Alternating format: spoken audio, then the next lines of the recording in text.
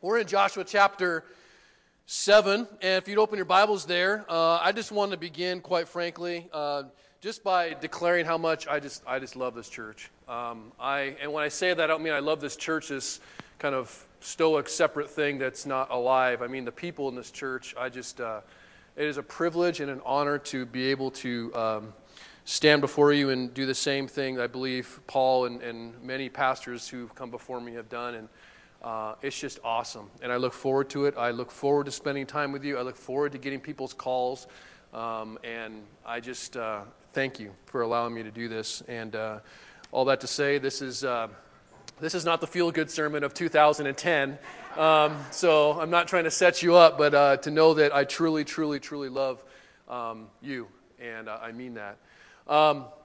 We're in Joshua chapter 7, and we're going to get right to it.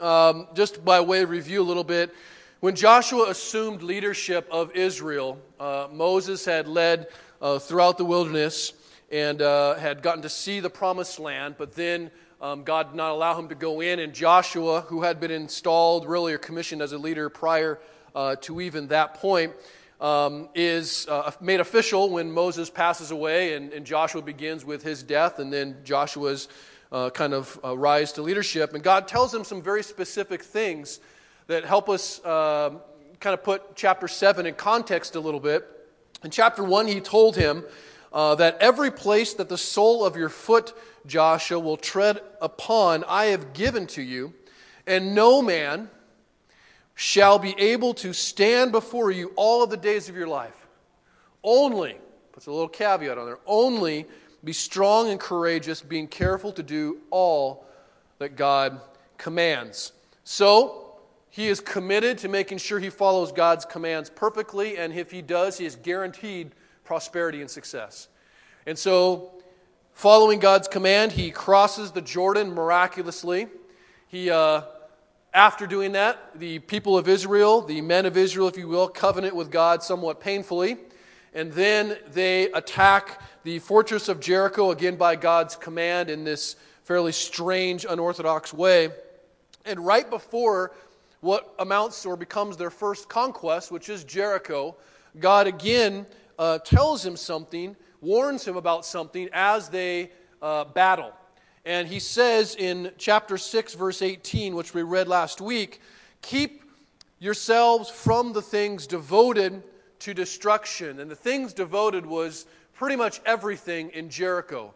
They were supposed to destroy basically men, women, young, old, cattle, animals, everything. They were supposed to burn the entire city, including all the food stores that would have been there because of the harvest time. Everything was to be destroyed and burned, and they were only to keep the gold and silver and put it into the treasury of God, so it was still God's and not kept for themselves. And so they do that. They march. The walls fall. The enemies of God are destroyed, and they've been warned that if they take any of these devoted things, that will make the camp, if you will, of Israel a thing for destruction, and you will bring trouble upon it.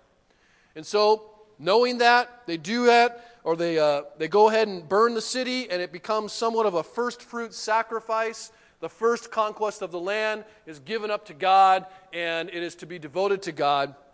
Now, the Battle of Jericho, as we talked about last week, reveals that God is very holy, separate from sin. He is also very loving, but that God's penalty for sin is death. But he also has this beautifully free gift of salvation. We see that pictured in Rahab. And so the chapter ends as you know, all Christians love to hear, that the Lord was with Joshua, the last verse of chapter 6, and his fame was in the land. So, you know, to be simplistic, the good, obedient Christians, the righteous guys win, the bad, worldly sinners are killed, and Joshua is made famous, hires his own PR guy, he's pastor of the year, number 1 on iTunes, and everyone knows about Joshua. They're excited about Joshua. And then chapter 7 comes along. And after that verse, chapter 7 begins with but. And the verse says, but the people of Israel broke faith in regard to the devoted things. For Achan, the son of Carmi, the son of Zabdi, the son of Zerah, of the tribe of Judah, took some of the devoted things. And the anger of the Lord burned against the people of Israel. Now, the whole chapter of Joshua 7 is a big but. That's what it is. It's just this big, ugly but. And it's a really cheap joke, but I'm using it. Now, God, though, in this chapter proves that He is still very serious about sin. And I want to warn everyone that it's not just the sin you can point to and attack in the big bad world out there. He is concerned and just as serious about the sin in the hearts of His own people.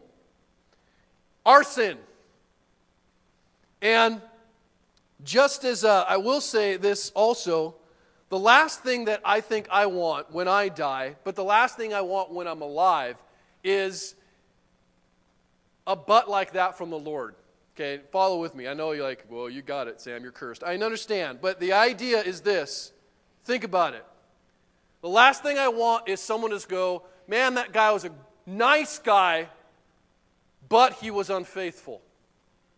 That guy was successful. He built an incredible career. He had a big church. He had whatever, but he was unfaithful. Man, that guy, you call him up and you do whatever you want. He seemed to love his wife and his kids, but little do we know, he was unfaithful. What a talented musician, artist. Wow, that guy does amazing creative things, but he was unfaithful. That scares me. That puts fear in me. I never want my kids to think that, yeah, he was there, but he was unfaithful. And so God is just as serious about the purity of worship in the world as He is about the purity of worship in the hearts of it here. So it gets a little, like, we can deal with the sins of everyone else, but when we're talking about ours, I'm like, I don't know if I want to kill those. And so I'm going to pray today, right before I preach, because it's a privilege to preach, but these are difficult sermons to preach. And I'm going to pray, quite frankly, and I probably should pray this every Sunday, that you will not drop a veil on your heart. And you will not think of, you know what, I'm sure there's probably an Achan in here somewhere. And a good thing that they're here listening to how you shouldn't hide sin. I'm talking to you, whoever you is, and allow God to speak to your heart and not try and avoid what God might be saying here. So let me just pray that. Father God, I just humbly come before you, asking, Holy Spirit, that as we read a very difficult piece of Scripture, that we will not distance ourselves from it, but we will sit in the middle of it. That, Holy Spirit, you will show us the darkness of our own hearts and not allow us to be distracted as we concern ourselves with the darkness of other people's hearts.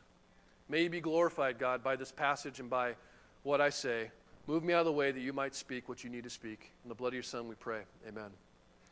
Here we go, verse 2. Joshua sent men from Jericho to Ai, which is near Bethaven, east of Bethel, and said to them, go up and spy out the land.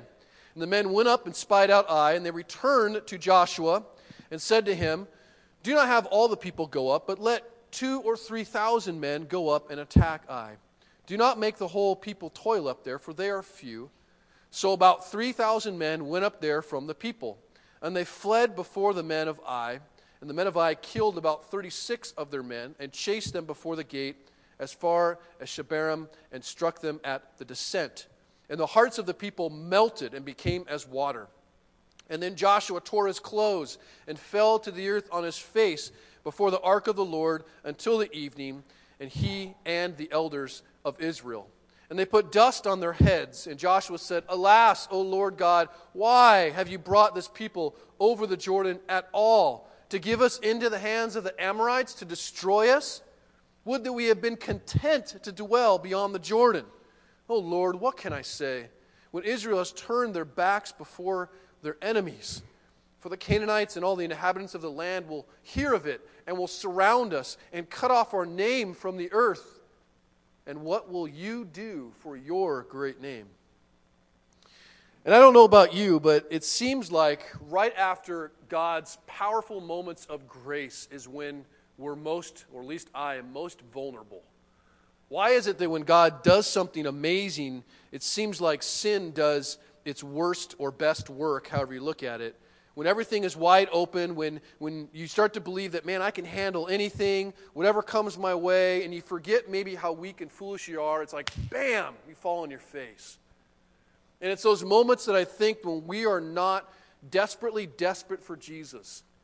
And we're always to be desperately desperate for Jesus, because the moment you actually believe you can handle it is the moment that you're not desperate for Jesus, and the moment that you actually believe something else other than Jesus is going to save you, help you, protect you, whatever.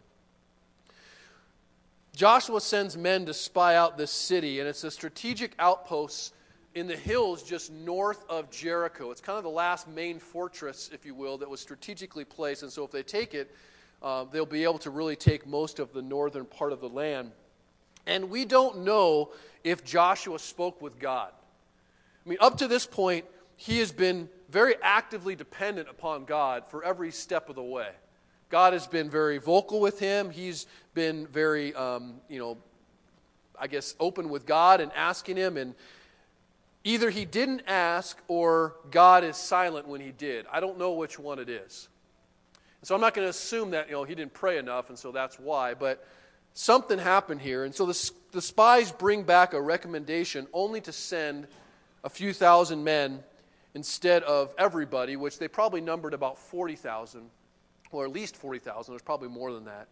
But the city itself was about 12,000 people, we find out in the next chapter. And so they said, we'll send 3,000 people. And it's difficult to know if Joshua's decision to follow the advice and to only send 3,000 people was a decision based in pride or a decision based in faith. Scripture doesn't tell us. And I've begun to believe that there actually might be more difficult than we think to tell the difference between those two. A lot of times we believe that we're taking steps maybe of faith when it's actually steps of pride. And I even think as we begin to talk about planting another church, it's very easy to believe that, oh man, we can do this and not actually be stepping in faith or following Jesus, but be doing our own thing. And so I don't know what the measure is necessarily, but I do know we have to be very careful to not be prideful, or in other words, be depending upon ourselves and our own strength and our own wisdom and our own even past victories as we take steps, as opposed to be constantly humbling ourselves before God and asking Him what we should be doing. But I think it's difficult to tell. I don't know. Either way, they climb up to the city with only 3,000 people, and they are totally overcome, and they are running back down the hill, basically, and they are killed as they are running back, spears in the back, a very shameful way to die and a shameful way to retreat. And so we need to understand that they don't fail because God, they didn't send enough guys. That's not why they fail. If they would have sent all 40,000 guys, they would have had probably what amounted to about 500 casualties. And it's amazing how often God saves us from really stupid decisions, but still is gracious enough to not make it as bad as it could have been. And so they send 3,000, they get overwhelmed. If they would have sent more, they still would have gotten overwhelmed, because the reason why they are defeated is because God is against them. God's wrath is stopping them from being successful. Now, Joshua and the people's hearts melt, it says. That's the same way they describe the enemies of God in Jericho and all of the land who melted at the power of God. And now you have his own people fearing God in that way. And so Joshua is grieved, remembering what he was told, you will be successful no matter what. He and the elders lay before the ark, they're tearing their clothes, they're praying all day, all night, and Joshua simply asks, why? Why, God? Why did this happen? And if you begin to kind of see some of the things he starts to ask and maybe some of the things he's blaming, it's a little bit surprising because you maybe kind of half expect Joshua to know what's happened. like to kind of get a clue, like, why don't you know what's happened? Someone hasn't obeyed or you haven't obeyed. But instead, it kind of begins to sound, and I'm not saying he is, but it kind of sounds like he is playing the role of the defeated victim. And I don't like the defeated victim. No offense if you've ever played that role, but we've all played it, I think, at one point. And the most frustrating thing about the victim is that they will commentate on everything and everyone and every circumstance, but they rarely will reflect on anything themselves. They're always looking out at the problem, and they're never actually asking them some difficult questions about their own hearts. And usually, they blame the absence of victory, whatever it is the victory they need, the success they need, the freedom they need, the joy that they want. They usually blame that absence on something outside themselves. Now, it sounds like Joshua is doing this, but I'm going to give him the benefit of the doubt because at this point he's been very faithful. And I think that he is actually just complaining in prayer. And let me just give you permission if I even need to do that. It's okay to complain in prayer. There are psalms that are full of complaints. Now, I will say, though, that there's a difference, as one commentator wrote, there's a difference between complaining to God and complaining about God. And God is not fearful of your complaints. And it's okay to express your grief and express your confusion and to complain, this is not what I want it to be like. That's okay. But complaining to God like this is not necessarily the same as to complain to God like that. I think there's a difference. Now, in his complaint, though, Joshua reveals a heart of true devotion and concern for God's glory. And he asks, what will you do for your great name? Now, be very careful asking this question. Okay, be very careful. We talk often about the glory of God, and I think many of us kind of overuse that term. It's like, I just want God to be glorified in my life. Really? Because you may not say that when you know how he might do that.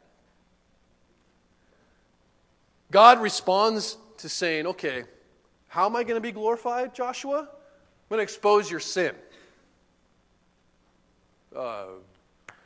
That's not really what I had in mind, right? Yeah, it's not Joshua's sin, but God has condemned the whole community under this one man's sin. So he's, glorify me, God. All right, idol, idol, idol, idol. Oh, whoa. I don't know if I wanted to go there, but that is glorifying to God. If there was no forgiveness, if there was no cleansing and hope and salvation from those idols, that would be a dark thing, but there is. And so God is glorified oftentimes, maybe even primarily so, by saying, okay, here's your sin. So be careful asking that question. Here's what he says, verse 10, in his gentle and meek way. The Lord said to Joshua, get up! Exclamation point. Which God doesn't have a ton of exclamation points in the Bible. So when he does, we want to pay attention to him. Okay? Get up. Why have you fallen on your face? Israel has sinned. They have transgressed my covenant that I commanded them. They have taken some of the devoted things. They have stolen and lied and put them among their own belongings. Therefore, because of this sin, the people of Israel cannot stand before their enemies. They turn their backs before their enemies because they have become devoted for destruction. I will be with you no more. Wow. Unless you destroy the devoted things from among you. Get up. Consecrate the people and say, consecrate yourselves for tomorrow. For thus says the Lord God of Israel, there are devoted things in your midst, O Israel. You cannot stand before your enemies until you take away the devoted things from among you. In the morning, therefore, you shall be brought near by your tribes, and the tribe that the Lord takes by lot shall come near by clans. And the clan that the Lord takes shall come near by households, and the household the Lord takes shall come near man by man. And he who is taken with the devoted things shall be burned with fire, he and all that he has, because he has transgressed the covenant of the Lord, and because he has done an outrageous thing in Israel. And when God calls something outrageous, might be bad. Joshua listens, and in verse 16, so Joshua rose early in the morning, brought Israel near tribe by tribe, and the tribe of Judah was taken.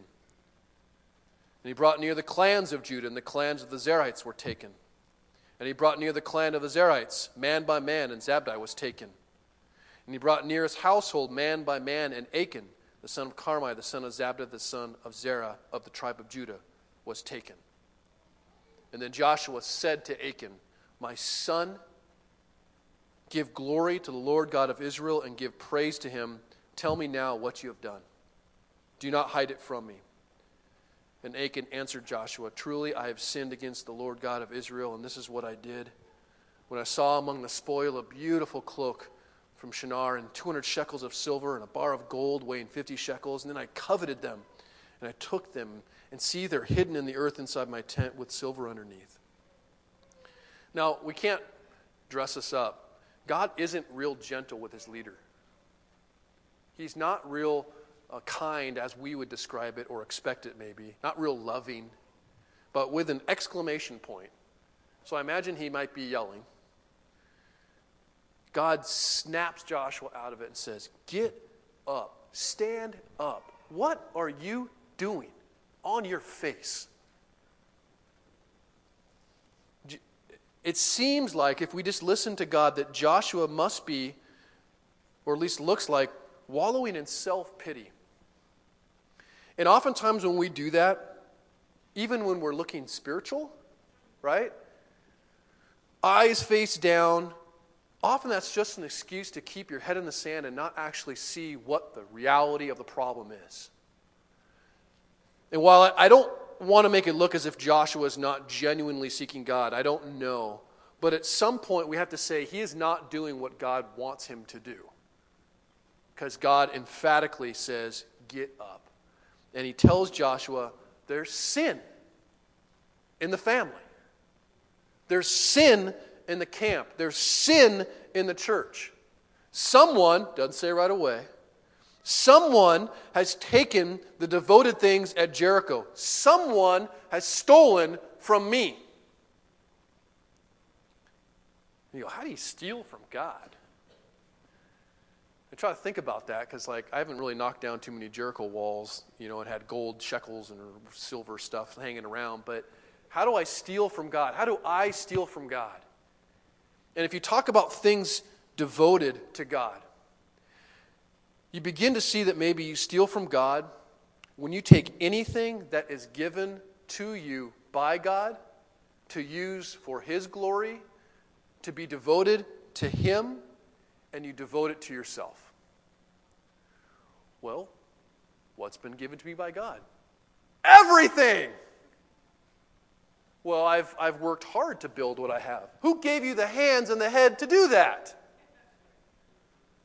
You start asking yourself, well, what could I devote my time, relationships, money, home? Everything. God gave you the very breath of your life, and he expects it to be devoted to him. And all too often, we are caught devoting it to ourselves. And God tells Joshua in this case, in this particular thing he stole, if that evil is not destroyed, and until it is, you cannot stand. It's not that your enemy is too strong. It's because I'm not with you. In fact, I'm against you. That should cause us to shudder, especially those of us who are hiding sin. And I have no idea if you're hiding sin. But it should cause us to pause, to know how powerful. How often do we ask about our success? And I know this has been abused. I know oftentimes when someone doesn't have success or prosperity, they go, well, it must be sin. I'm not talking about that. But at some point we have to ask ourselves if we are powerless, if we're not having the prosperity that, whether it's just even a fruitful, healthy marriage, asking ourselves, is it sin? David King David had an adulterous affair with a woman named Bathsheba. And he didn't confess the sin. In fact, he ended up, because of his sin, killing lots of people to cover it up, including the woman's wife. But there was other people in the military that got killed too. And he spoke about when he had not confessed and what it did to him. In Psalm 32, it's the kind of verse that you should sit on when dealing about unconfessed sin. Psalm 32 says this in verse 3, David speaking about when he didn't confess. He says, For when I kept silent, my bones wasted away through my groaning all day long. For day and night it was really hard because I just felt so guilty. Your hand, God, was heavy upon me, and my strength was dried up as by the heat of the summer. Would God do that? Yes. God would be against me for unconfessed sin? Yes, pressing. That's what David says. And you go, well, that's mean. No, God loves you too much to let you be comfortable with your sin. He does not want you to get comfortable with a life that is hiding sin because He knows that will destroy you and others with you. And the sad thing is, and this is why I think this is so hard, because it's like 2 sermons in a row, and I understand that, but people, we've got a very tame view of sin. We just kind of take it for granted, and we're so, I have found, it's very tempting as a pastor, quite frankly, to not talk about sin. Who wants to come into a church, hear about sin? No. We're so cautious about discouraging people in their sin that we end up going to the other extreme and minimizing and justifying and dismissing everything and not taking sin seriously at all. And in the process, what happens is you make grace, free grace, come on, we got to talk about grace and forgive. You make it completely cheap. And you forget that little sin, that little indiscretion, cost Jesus His life. Well, just that little, lie. Yes, if it was just that little lie, Jesus would still die for it and have to.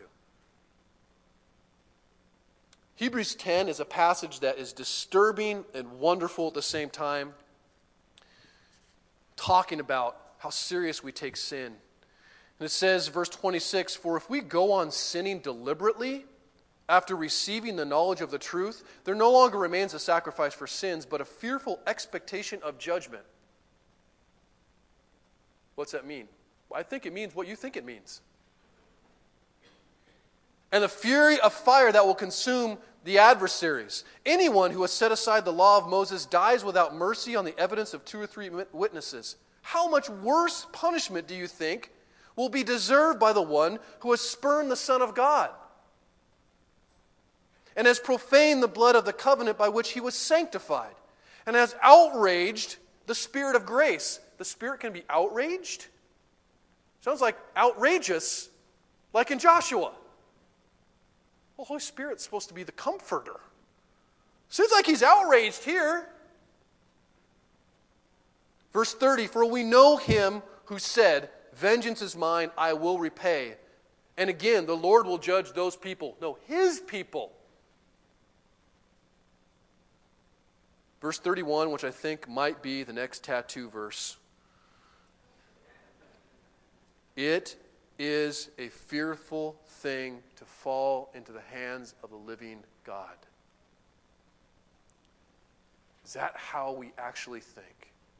Do I really feel that way? And I'm not trying to make God out to be a monster, but without question, if He is holy, He is serious about sin. And He tells Joshua, get up, get clean, and get the sin out now. Deal with it. And because Joshua fears the living God more than anything else, he does. He doesn't hesitate. Lots are taken, and the man Achan is revealed by God, not Joshua, which I think is beautiful. Because the truth is, I don't know your sin, you don't know if I'm hiding anything, and I may never know to the day you die or vice versa. But God, without question, knows. And you cannot hide it from Him. So God selects this man And it's amazing to think how he selected them. He goes by tribe, by clan, by family. And remember, God has already said what's going to happen. Joshua's declared, here's what's going to happen when we find the guy. And you don't see Achan raising his hand, knowing that, right? This is what's going to happen. We're going to kill him and his entire family. So confess now. And you think that Achan might be thinking, maybe they won't know. Maybe they won't. It won't get to me. And then what if it would have gone to someone else, right? Seraphim, well, what have you done? Achan's like, yeah, what have you done, Zer? Come on. Would he have done that? But it gets to Achan. And though he knew the devotion that God demanded, he saw something and he coveted it, he said, and he believed, this is what coveting is, that there was something that was more beautiful and more satisfying than God and his word. Just like our first parents did. He acted on his desire. Now, it's tempting for us to sit in judgment on Achan because of his devotion, or his devotion to God was taken away by something as foolish as a dress and some coins. Right? Well, I wouldn't have done that. I wouldn't have eaten the apple. Don't for a second believe that's any different than when many of us men throw our devotion to God away for the naked picture of a girl or a glass of beer. Exact same thing. And it's not that our desires are wrong. They're misplaced. God does not want to be some cosmic killjoy to say, don't have any pleasure. He's like, no, have it in me, in my word, in who I am. That's where joy is. That's where satisfaction is. And we go, what about that? And though Achan was confessional, this is brutal. Achan confesses. Now, it's not until the finger's pointed at him. Okay? But he confesses. And the truth is, you cannot hide your sin from God. It will be found. It will come out, I guarantee you. If you are hiding your sin, it is going to come out. And you may be able to hide how it's ravaging your soul, like David talked about, from all of us for a long time. But eventually, it will come to light by how everyone else sees it's ravaged your family. It's ravaged your loved ones. And it's ravaged your church. It will come out. Guaranteed. And this is what happened in verse 22. There are still consequences too. This is the hard part. He confesses and there's still consequences. So Joshua sent messengers. They ran to the tent, and behold, it was hidden in his tent with the silver underneath. And they took them out of the tent and brought them to Joshua and to all the people of Israel, and they laid them down before the Lord. And Joshua and all Israel with him took Achan, the son of Zerah, and the silver and the cloak and the bar of gold, and his sons and his daughters and his oxen and his donkeys and his sheep and his tent. All that he had. Everything. And they brought them to the valley of Achor, which is also called the valley of trouble, and you see why. And Joshua said, why did you bring trouble on us?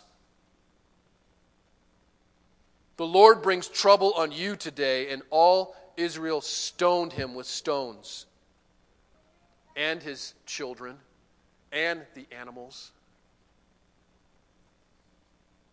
And they burned them with fire and stoned them with stones. And they raised over him and his family a great heap of stones that remains to this day. And then the Lord turned from his burning anger. And therefore to this day the name of that place is called the Valley of Achor, the Valley of Trouble. So Joshua sends his people to investigate Achan's confession, and they find that there are devoted things hidden in his tent. And they gather the entire household in the middle of the valley. And you hope, okay, you confessed. All right, forgiven, let's move on, God. God says no. Even with confession, even with repentance, there is often terrible consequences for sin, especially sin that's been hidden. And Israel kills the entire family and piles up another monument to the Lord. There's been several up to this point. You had the monument at the Jordan River that was a monument of stones that declared God's really power. And you had the monument of the pile of foreskins, right? The mountain of foreskins, which talks about God's covenant and God's promise and God's people. And now you have a monument to God's holiness, covering up this family. And Achan's devotion is revealed by that monument, but so is Israel's, and their commitment to deal with sin in the family. Their devotion was tested. They very easily could have said, that's too hard. But they proved that they loved the Lord, and they didn't tolerate sin. And it's with devotion, okay?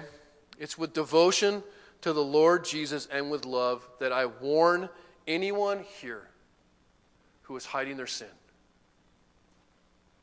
Especially because Achan's a dad, and I believe God puts a lot of responsibility on men, because I believe men have an incredible impact, for better or worse, on their homes and on their churches and on their communities. So if you're a dad or a grandfather or great-grandfather, think about Achan's sin. It impacted generations. Because it wasn't just Achan.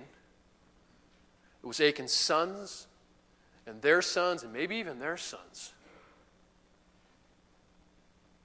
Do not live under the delusion that your sin is only your sin, that it only impacts you. And this is not a sermon to tell you that, that little sin is preventing you from all kinds of prosperity and success. I'm trying to say that there's no such thing as a little sin. Your pursuit of self-glory, your little innocent coveting of what you don't have, your worship of comfort, and your refusal to sacrifice, your religious piety, your anger, your elitist pride, your refusal to lead as a loving husband, or your refusal to follow as a respectful wife, your refusal to obey your parents, you're welcome parents, your gossiping tongue, your refusal to love your neighbor, your unwillingness to forgive, your hidden addiction, your overall discontentment with life, or, quite frankly, your half-assed partial devotion to God as you devote yourselves to all kinds of gods in the world makes God angry. That's what the Bible says. And though I know a lot of you right now in your hearts and in your heads want to get angry with me, and you want to, I don't like the way you said it, I don't even like what you're saying, here's my plea with you. Turn to Christ. I'm begging you and pleading with you as anyone who loves you would. Repent and believe. Because if you do not repent and turn from your sin, it will without question destroy you, and it will destroy your family, it will most likely destroy our church, and it will impact the community in negative ways as well. If the Holy Spirit is slapping you right now in your heart, follow Joshua's instructions to Achan. My son, give glory to the Lord God of Israel and give praise to him. Confess what you have done and do not hide it. That is praise to God. That is glorifying to God. Confession is the vomit of the soul, and if you don't do it, it will cause you to be sick and rot you from the inside out.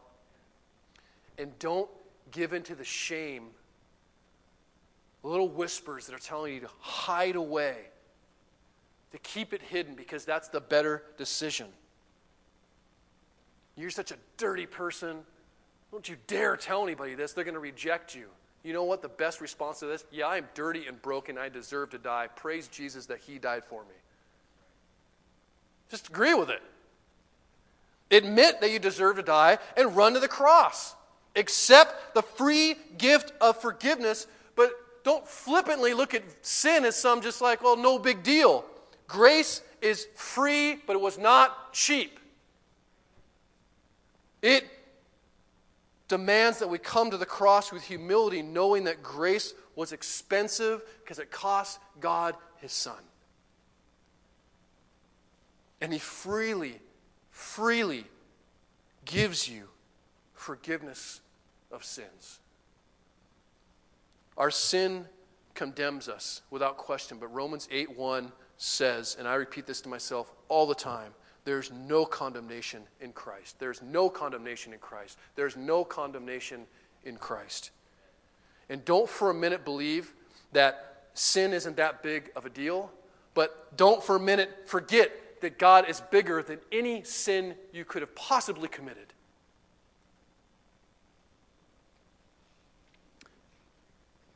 So as I close this uplifting sermon, let me just tell you that I realize a lot of people will hear this and will not be able to see past the valley of Achor.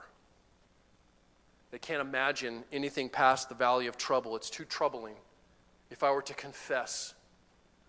We can't imagine how God will be glorified in confession because it feels like it's going to be so painful. And all the terrible things that are going to happen. I can't see past the trouble. I can't confess because of all the trouble that's going to happen. And there is some truth in your fear. It is going to be painful. Jesus talked about the pain of dealing with sin. He talked about cutting off hands and cutting out eyes. It's not pain-free. And quite frankly, your reputation, your success, even your family as you know it, may come to an end. That confession may bring that kind of trouble into those things. But God will be glorified. And it may feel like you're going to be drawn in and brought into this place of wilderness all over again, where it's like I'm in this place of almost unknown and confusion and pain, but it will lead to healing and it will lead to true joy. And I'll prove it, if you will, by closing with a verse out of Hosea, which if you've ever read the book of Hosea, it's a beautiful book that speaks to the unfaithfulness of Israel and really us, and the faithfulness of God who pursues an adulterous wife who prostitutes herself. In Hosea 2:14, speaking about the valley of Achor, says this, "Therefore, I will allure her and bring her into the wilderness and speak to her tenderly. And there I will give her her vineyards and make the valley of Achor a door of hope." I will make the valley of Achor, the valley of trouble, a door of hope. And there she shall answer, as in the days of her youth, as at the time when she came out of the land of Egypt, redeemed, cleansed, beautiful. Let's pray. Father, I am so humbled by my own sin. And I am in no position to speak for you. And so I thank you for using a sinner to proclaim the glories of your holiness. Father, I pray today for the men who are hiding sin, for the women who are hiding sin, whether it be addiction or unforgiveness, whatever it is they have not devoted to you, Father, I pray that you will help them to run to the cross, to see past the valley of trouble, through the death of Christ, to the door of hope that is his resurrection. And as we take communion today, I pray, Father, that people will feel not condemned, but renewed. because you have forgiven. You have provided us hope. You have told us, I already know your brokenness. That death is required, but you sent your Son to die for us. Thank you. May you be glorified by our confessions. And may we always be a church that speaks about sin, but speaks about the glories of how you've saved the sinner. And in the blood of Jesus, we pray. Amen. 1 John chapter 1 says, "This is the message that we have heard from him and proclaimed to you, that God is light and in him is no darkness at all. And if we say we have fellowship with him while we walk in darkness, we lie, and we do not practice the truth. But if we walk in the light, as he is in the light, we have fellowship with one another, and the blood of Jesus, his Son, cleanses us from all sin. If we say we have no sin, we deceive ourselves, and the truth is not in us. But if we confess our sins, he is faithful and just to forgive our sins and to cleanse us from all unrighteousness." I've read that verse a few times. Go in grace.